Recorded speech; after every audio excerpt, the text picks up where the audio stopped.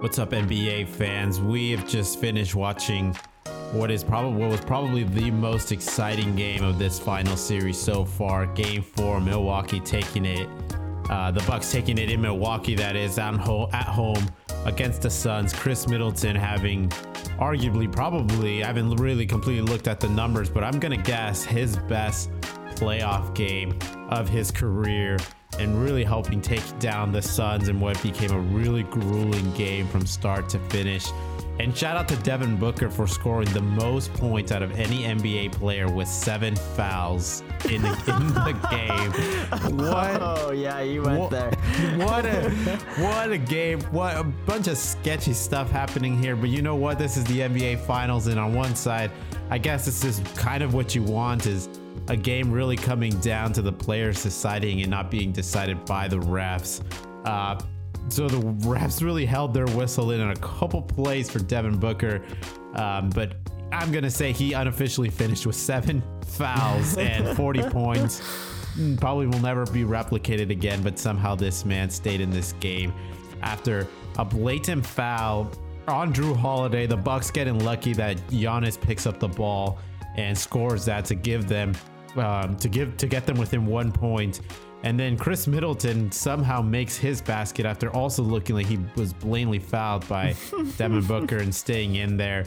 But Sean, the Bucks now tie this up 2-2. They're heading to Phoenix. This is now a best of 3 series.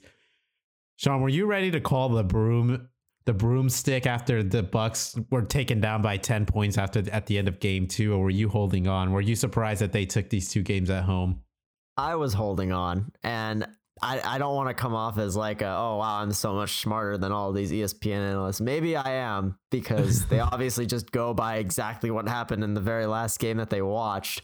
Right. But, I mean, it's the same thing every single series, and I've watched the Clippers do it enough times just this year to know that it's not over till it's over. And I think one of the proverbs I think of basketball stands true is that it's not a series until the home team loses. Mm-hmm. And that didn't happen in the first 2 games. The Suns did what they were supposed to do, and now the Bucks have done what they're supposed to do. And it's all kind of going exactly as it should for my Suns in 7 prediction. That's true. Yeah, still got Suns in 7, but yeah, I'm not surprised. And I mean, the thing I was most surprised about was Giannis playing in this series from the start. Right. I mean, we recorded this right before the finals begun, our last podcast, and I was like, I'd be happy if I'm the Bucks and he comes back in game 3. Mm-hmm. And then lo and behold, he comes back in game 1. And he's been playing really well the whole series. I mean, game 1 was a little rough, but I mean, ever since then, dude, this dude is so ready. He wants this as bad as anybody else. I thought Chris Paul would want it more than him, and it looked like that at the start of this series, but now the script is flipping a little bit, and it seems that Giannis wants this just as much as Chris Paul does. Yeah, I think this is what's so exciting to me about game 3, game 4, and game 2 a little bit. We got a preview of it, but I feel game 3 and game 4, we really got to finally see a Giannis really taking the ball and, showcasing why he is a 2-time MVP and one of the most dominant physical specimens in this game. I give him knocks a lot for not being a skillful basketball player, especially throughout this whole playoff run. He's been frustrating for me to watch at times. And, James Harden has called him out on it. Kevin Durant with his quote of "Don't compare me to Giannis."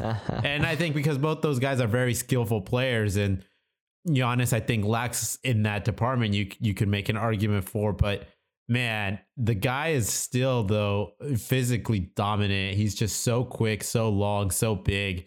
And the Suns really don't have an answer for that.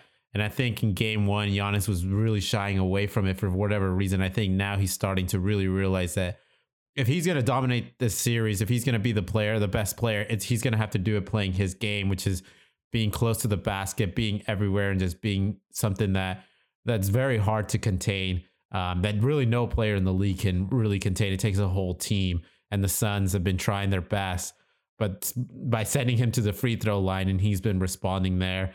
And then, of course, to close the game out, we get the Chris Middleton, Giannis pick and roll, which is starting to look to me like the most dominant pick and roll combo I've seen in the playoffs so far. And that's the combo they went to close this game out. Chris Middleton with 2 crucial clutch back-to-back buckets that he would not have gotten was it not for his pal Giannis and really setting up good picks, calling good attention. And this 2-man game, I don't know why we haven't seen more of this through this series, but to see it today in the way we did, and Chris Middleton just rising up with such confidence to knock down those 2 shots was inspiring to watch. And I want to see more of that. And the Bucks are going to need more of that as well to hang with this hot Suns team. No pun intended. I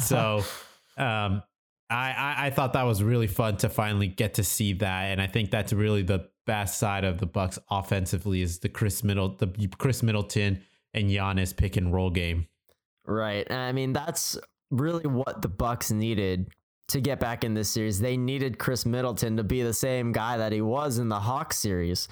And he had not been very good this entire series. Games 1 through 3, he really didn't show up. Even in that big win in game 3, he was okay, and you need more than okay if you're going to win a championship. And today was exactly what we expect from Middleton when you least expect him to do well. He just pulls these random performances out, and that pick and roll offense you mentioned is a big part of that, was getting him going with Giannis. And man, a 40-point performance from Middleton tonight. I mean, that was huge. That is what won them this game. And it was really cool to see him finally coming out and being that player that we saw he could be. I mean, we labeled him as potentially a top 15 player in the league after that Hawks series and watching him see what he could do. And it made me regret it. These first 3 games were like, oh man, did we really do that? Like, did we fall for the analyst trick of just what have you done for me lately? But yeah, the recency bias. Yeah, the recency bias. I thought that was just who he was. And I was a little worried games 1 through 3, but he's still there. He's still in there. And game 4, he came out and played. He played really well. 15 for 33, 3 for 8 from 3, 7 for 8 from the free throw line. 43 minutes tonight, 43 minutes from Giannis as well, 43 minutes from Drew Holiday. The dudes came out to play, except for Holiday, struggled a little bit, 4 for 20, was really hesitant at times. It looked close to the end there to even shoot the ball. He had some good looks, some good transition threes from Giannis, and just couldn't knock him down 0 for 5. So you hope you can get a better game from him there. And maybe if you do get that decent game from him, this game wouldn't have run so close. I mean, the Bucks were down most of this game, but they were always just hanging in there and just playing tough. And they managed to steal this game from the Suns. The Suns are probably going away thinking they should have won this. Yeah. But ultimately, a little bit, some of those moments when Devin Booker was taken off the floor with his foul trouble, I think some of that gave them that little window of opportunity to take it. And of course, Giannis block it towards the end of the game too, when DeAndre Ayton looked like he had a wide open dunk that could have swung the momentum even further for the Suns.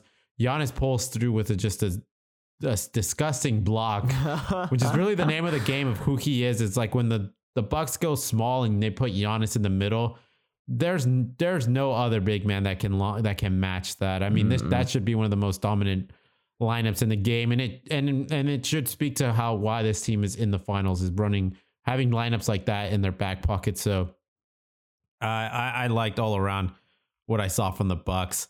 Chris Paul a bit passive tonight, 5 for 13, 5 turnovers, 10 points. So some costly turnovers too at the end there. So you would think he would bounce back in the next game 5. Right. Yeah, and I mean, what's going to define this series is what role player is going to step up on the road. Because we saw very little from Milwaukee's bench in Phoenix, and we've seen very little from Phoenix's bench in Milwaukee. And it's not even just the bench. I mean, the starters too. I mean, Ayton was held to just 6 points tonight. I mean, he had 17 rebounds, which is like, yeah, that's awesome. But he has 6 points on 3 of 9 shooting. Just did not look like himself. The guy that's been shooting upwards of 70% in the entire playoffs this year. And then Mikal Bridges, man. I mean, this dude just had a career night in game 2. 27 points in Phoenix. He's averaging 5.5 points in Milwaukee. 5.5 points. This dude is completely vanished. He is non-existent. He's irrelevant in this series. And this is a guy who stepped up big time to help them get that win in game 2. And that's the difference between game 2 and game 4. Both were pretty close games, but Phoenix was able to close out because they were getting performances from guys that were outside of Chris Paul and Devin Booker. And I mean, and for Milwaukee, on Milwaukee's side, you had Pat Connaughton step up. Pat Connaughton step up tonight, plus 21 off the bench tonight. Are you serious, man? Pat Connaughton with making some big shots that we have berated him for taking those shots before and not passing it to Middleton. He made those shots tonight. Yeah, he hit a big time 3. No hesitation, pulled up and just knocked it down at such a crucial moment. Because Pat Connaughton, I gotta say, I'm so glad I'm not a Milwaukee Bucks fan, because if I was, I feel like I would lose it. This team does so many boneheaded things at times, but they're just so good defensively that I think that's essentially what's carried them. But on the offensive end, man, they make some boneheaded mistakes, and Pat Connaughton had his share of those throughout this game. For him to pull through and knock that 3 down, that's huge. It's huge. And also huge kudos to Mike Budenholzer for continuing to have confidence in this guy. But I mean, at the same time, you look at this bench and it's like, I got to hope one of these guys can really help us pull through. And Pat Connaughton has been that in the last 2 games. Now, can he come in through in Phoenix is a bigger question. But Pat Connaughton right now might be turning his career around before our eyes. It's crazy, man. That 3, you said it, man. So confident, and that's the shot that put them up in the game. Exactly. That was their first lead that whole game, I think. Except maybe earlier in the first, I don't remember. But yeah, that was something else. And then they never looked back from there. I mean, Phoenix stayed in it, obviously, but then that costly Chris Paul turnover where he just fell down that led to that Middleton fast break where we saw Devin Booker clearly foul him and it wasn't called. And that was the turning point right there in my mind. That was the game. Yeah, I think there's a couple of moments, but that one for sure just sealed the deal. Just was kind of like the little dagger in the heart. But this was a chippy game all around, just a lot of energy, a lot of emotion. I think it's a big game if you can go up 3-1 and potentially almost close the deal on this series at home. That's huge. And to not be able to do that when you're up most of this game, got to think the Monty Williams and the Suns are really, really beating themselves up about this. But, again, the Bucks have been carried huge potentially by the home court advantage here with Pat Connaughton doing what he's doing, Chris Middleton shooting the way he has been shooting, and he struggled a bit in Phoenix. So this is sort of been an unpredictable series so far. We go back to game 1 where the Suns just completely cooked the Bucks from the free throw line, and the Bucks just could not contain any of the small ball lineups and the offensive weapons that Monty Williams was putting out there. And the Bucks on the offensive side weren't doing anything to punish the Monty Williams and the Suns for going with guys like Cam Payne, Cameron Johnson, Jay Crowder at center at times they were going. Giannis 6 for 11, Drew Holiday 4 for 14 on the offensive end there. And then in game 2, you see them wake up a little bit, but still they lose that game by 10. The small ball lineup from the Suns kill again, 20 for 40. From the 3-point line, 48% from 3. Bridges had his career high of 27 points. Middleton 5 for 16. Drew Holiday 7 for 21. Giannis goes off for 42 points. If it wasn't for that, this would have been another blowout. So, which essentially that 42 points was a big piece of that. One fourth of that was from the free throw line. 11 for 18 for Giannis. So. It seems so unpredictable still. I'm not sure what Bucks team is going to show up in Phoenix. And you got to think that there's another Chris Paul 30-pointer waiting to happen too. Yeah, I mean, he's going to be going back to Phoenix with a chip on his shoulder now because he was on top of the world after games 1 and game 2. But now that this has happened, it's going to be a different story. But Man, game 2, yeah, I think Monty Williams, it really showed what an amazing coach he is. There was one soundbite that really stood out to me from the Wired segment that they do during the broadcast, where they give you little sound bites from what they're doing in the timeouts and stuff. And it was late in the game, and DeAndre Ayton, I can't remember exactly what play at, but he was pretty down on himself for a play that just happened. He was like, his head was hung low, and Monty Williams is like, hey, look me in the eyes. You have to dominate with force. Don't worry about the stats. You got to dominate with force. And he was able to motivate this man in a span of like 20 seconds. He was able to get him from his head hanging low to getting up on the court and just getting ready to go out there and just destroy some dudes. And man, this guy is a huge leader. And if the Phoenix Suns are able to reverse it, and I think they will, it's going to be because of Monty Williams. And he's going to have to motivate Chris Paul. He's going to have to motivate these young guys, because let's be honest, like, this is a huge moment for this Phoenix Suns team to be going back. We're still with the advantage in the series, and these guys are so young, man. Like, this is a big moment for them. Obviously, it's not, it's for the fans, it's not as big of a moment as we're used to seeing, with no LeBron, no Warriors, no real super teams to speak of here. Ratings are down a lot, obviously. Hell, I didn't even catch the whole game. I had to watch highlights of game 4 tonight. But I mean, it's a huge moment for them, and this is like a defining moment in all their careers. And then when you put it all together, it's a lot of pressure. You know, it's a lot on your shoulders, and for these guys to have to step up in front of the whole world and basically right the ship and play the game that they should, it does take a big mental game. And Monty Williams is going to have to figure out what is going to motivate these guys. Yeah, and that's an interesting thing to think about too. Is the Bucks have been punched in the mouth a couple times now. Yeah, through the years that this core has been together. I mean, Drew Holiday has had his fair share of disappointing seasons. I'm sure he thought him and Anthony Davis could have made a deep run in the playoffs at some point, that they had their core together. Middleton and Giannis. Brooke Lopez, who else we got there? I mean, these 3 guys have been together since day one. Yeah. Losing in the second round to Miami last year.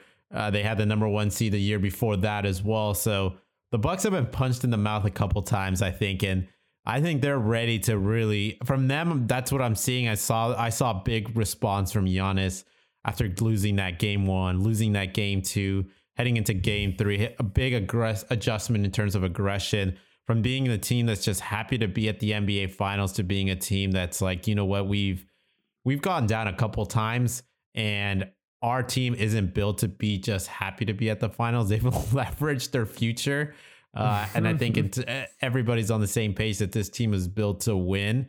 And I think Giannis recognizes that, and that if he's not doing it now, who knows what's going to happen in the next few years here for this franchise. So he's playing like a guy that's making it count every game. And for the Phoenix Suns, outside of Chris Paul and Jay Crowder, Devin Booker is a young guy, first time in his playoffs. DeAndre Ayton as well, Bridges, and some of these other dudes that they have. That's one thing that I'm going to be curious to see, is if they can respond, and if this loss is enough for them to really come back and punch just as hard, if not harder, than the Milwaukee Bucks.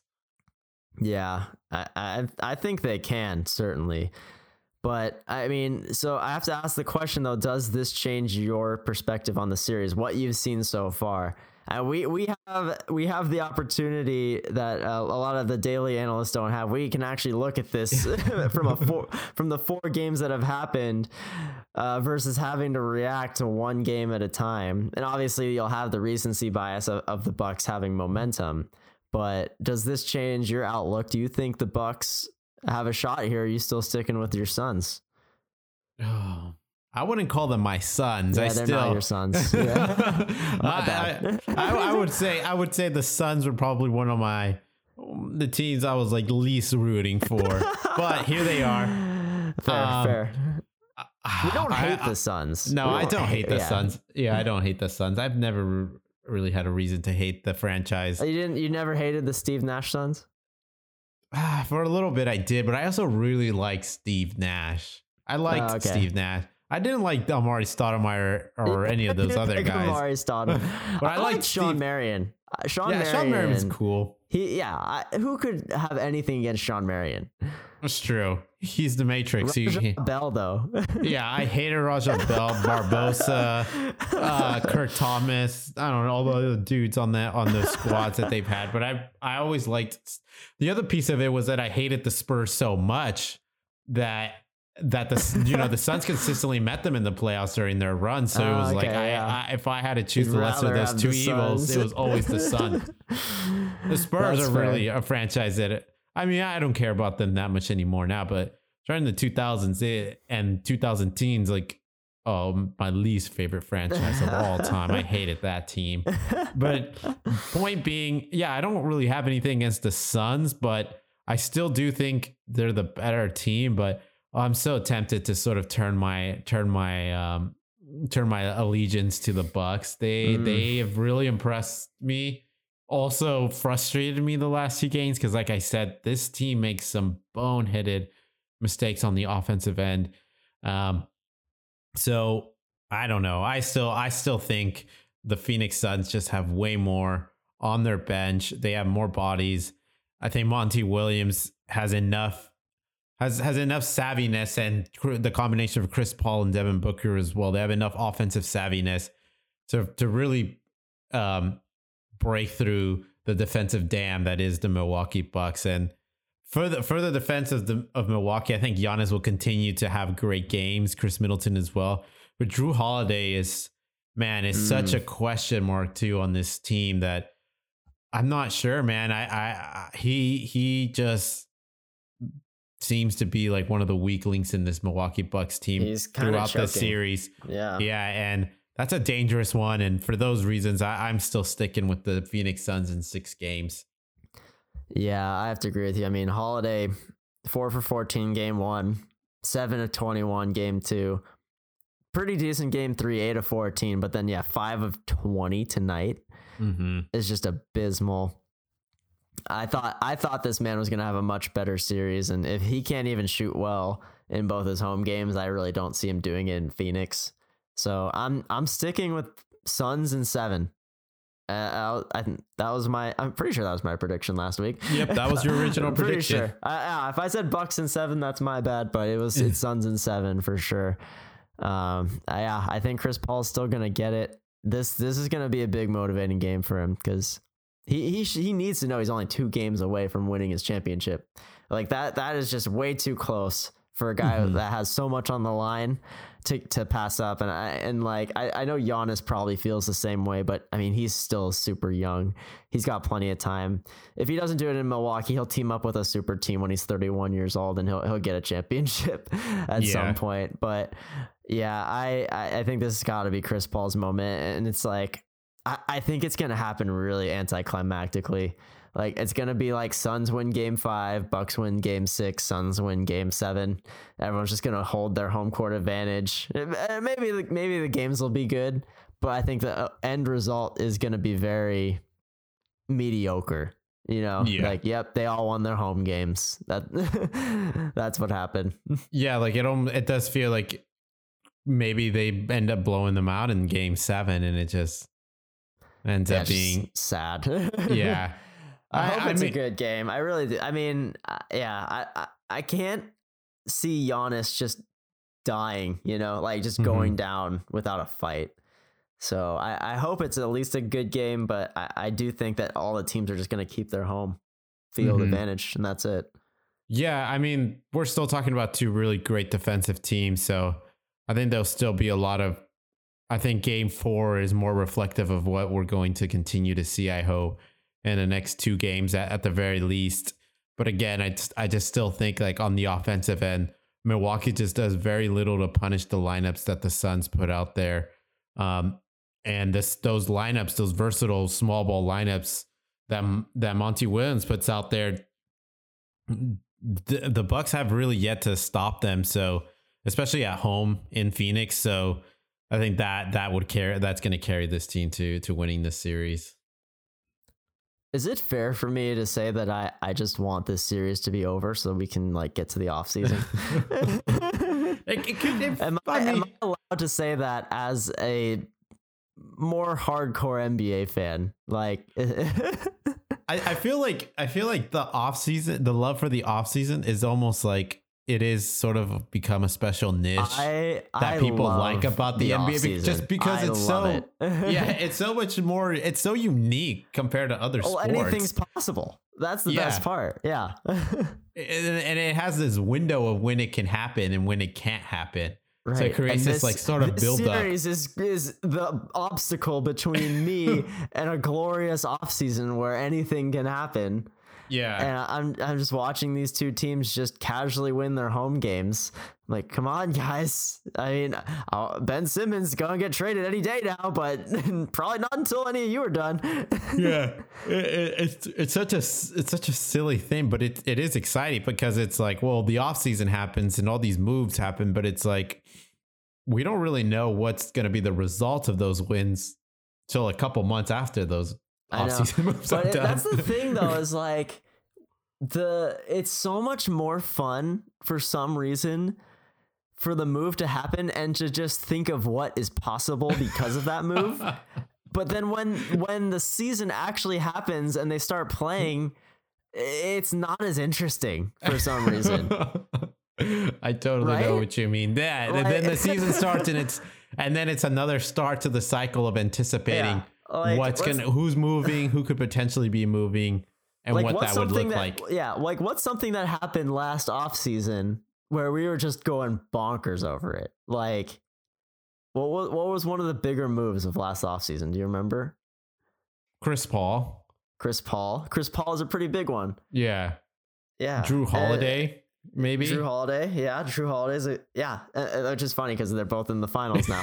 So those did end up being impactful. Right, so they ended up being super impactful moves that we were really excited to talk about, and they both exceeded expectations. I would say. I mean, both moves have gotten them to the finals.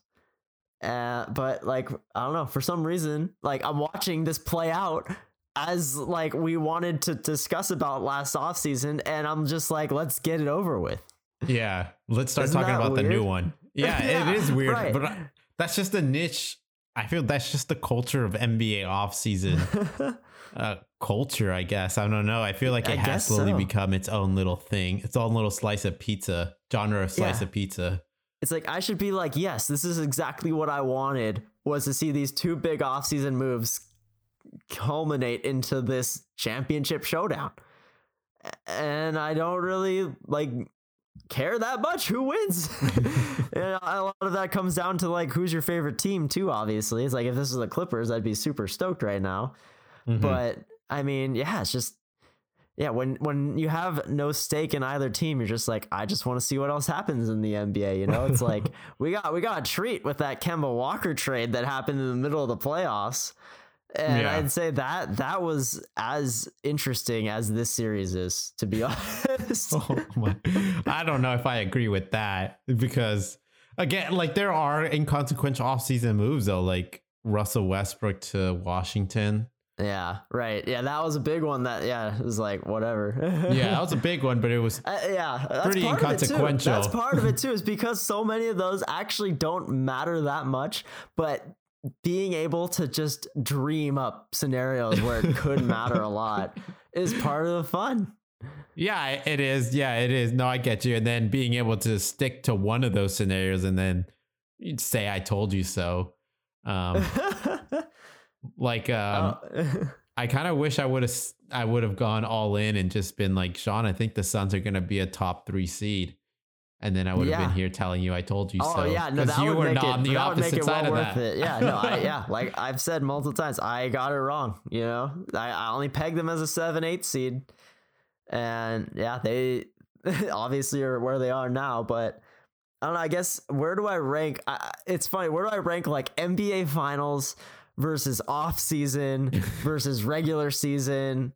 Versus like regular, like just playoff rounds. Well, like the trade deadline, I think is also like a trade deadline. Yeah, trade deadline. Where do I like between those 5 things? It's like I feel personally that off season can rank number 1 for me on a year like this, where I'm like, I love the offseason so much that I would rather be in the offseason than the NBA finals. So when you say offseason, you mean like the draft? Yeah, the draft, free agency and trades. Signings. Yes. The whole shebang. Yep. July through October. Yeah, I mean, I think it just depends on the availability and who the buyers and sellers are that year. This year doesn't seem as exciting for me. I guess the biggest seller right now would be Ben Simmons and the 76ers. Yeah, you got Ben Simmons. I mean, Damian Lillard might move. True. You know? That's true. Damian Lillard might move. I mean, Lonzo Ball might come back to the Lakers just like you predicted. An exciting one. That's an exciting one. Come on, man. There's always big headlines every offseason in the NBA these days. Players move every year, even when it doesn't look like there's a lot of free agents or a lot of cap space. All the players find and the teams find a way. And yeah, for a year like this where it's like, you know, I'm happy for the Bucks or the Suns and it'll be a decent basketball game, but like I want fireworks, man. And like we're not getting any fireworks from this series. Yeah, don't worry. I think we're close. Well, the thing too is that we would be deep into off season right now. Well, some of the more exciting peaks of it probably would have passed already. I know, July 14th. That's why I'm like, come on, I want this to happen already. But yeah, I'll enjoy the last 3 games. I'll watch because there will be, based on my prediction, there will be 3 more games here. I will enjoy them. I will be patient, and we will get to the off season soon enough. Yeah. Here's another moment for you. What about summer basketball? Not summer NBA basketball, but summer FIBA basketball. FIBA? Olympic qualifier basketball. Olympics is fun. I'll watch some Olympics. I watched the USA Argentina game, but I only caught some highlights of the previous 2, which I kind of wish I saw those whole games. I'm not a huge follower of the Olympic qualifier or the FIBA exhibition games, but I'll watch the Olympic group play and playoff games. But final thoughts here to close the podcast off is, are we losing faith in USA basketball? They lose to Nigeria. I try to figure out where this country is ranked in the international rankings. Couldn't figure it out. They lose to Australia, but Australia is, you know, more respectable. They actually have 2 NBA starters, Patty Mills, Joe Ingles, Matisse Thybulle, not a starter, but you know, he's on the squad. And Australia's ranked 3rd in the world. But they lose to Nigeria. Not sure where. I don't even think they're ranked. I'm going to go with that. Australia ranked 3rd in the world. Are we losing faith here in USA basketball, Sean, or is this not just nothing to really worry about? Well, I'm certainly losing faith in this specific USA team. And there's no LeBron, no Steph, no Carmelo Anthony, who is actually an international basketball god. But I'm not going to lie. I am losing faith in this US team. I don't see the chemistry. And I guess the only caveat to this is there's no Holiday, Middleton, and Booker yet on this team. And maybe they won't be in a very good shape to play a lot of minutes because they're going to be exhausted from playing in the NBA finals and just flying over to Tokyo and starting to play in a totally different style of game. Like the international game is not the same as the NBA. Mm-hmm. So we'll see if they can help impact, and they're going to have to because Bradley Beal's now out with health and safety protocols. Jason Tatum has knee soreness, and maybe he plays, maybe he doesn't. Maybe he just doesn't want to risk it in lieu of the NBA season, which they will not tank. But I don't know. Kevin Durant doesn't strike me as a leader for this team, and he needs to be. And I'm not convinced. I mean, this is his opportunity to really prove who he is as a player. Because if he can be the best player on this team and take home the gold, I think it's going to change his perspective of himself for a lot of people. But I mean, to start off 1-2 in these, which should be very easy exhibition games, it's very concerning.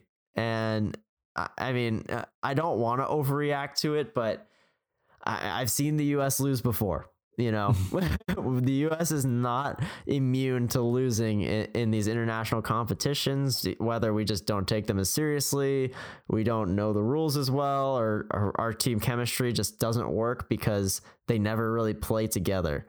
There's a lot of factors that go into it. And I mean, you got to go up against Luka Doncic this year, and Spain's still going to be very good. And Australia's already kicked your ass once. So I don't know. I definitely think they're vulnerable. I still predict, though, that they will win the gold medal. I think they have the highest chance to, but I'm definitely losing faith, and I'm giving them a lower percent chance of that. Yeah. So the U.S. basketball is still ranked number 1 in the world. And I just looked up, Nigeria is actually 22nd in the world. So it's pretty good bad that they made the group stage. They made the Olympics. They made the top 16.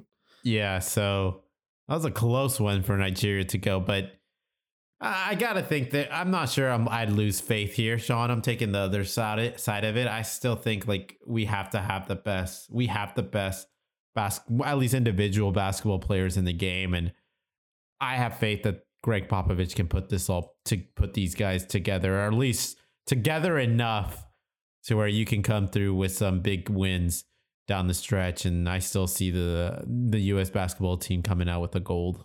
So you think their odds of winning haven't changed at all? No. Wow. I don't think so. Oh, okay. I'm confident in the U.S. of A. Not that it matters, but there's just some weird dudes at the end of this USA roster.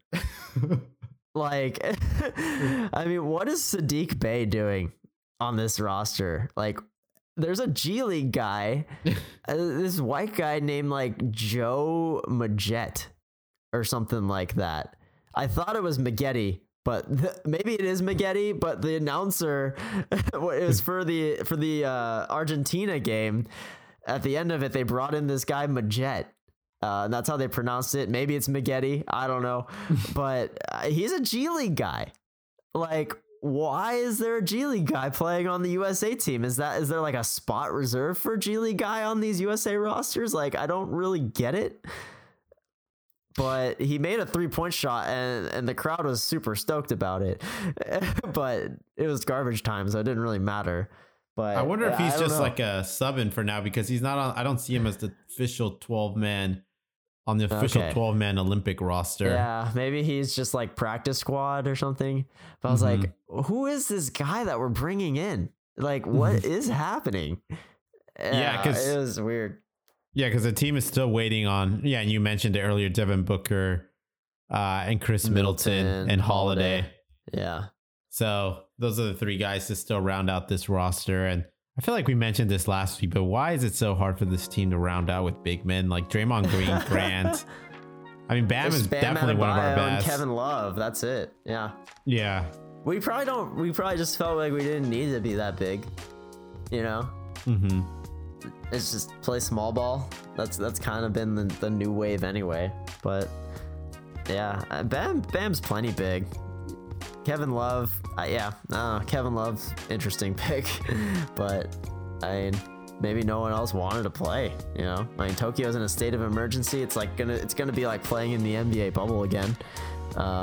They're not gonna have any fans. They're not gonna be able to do anything.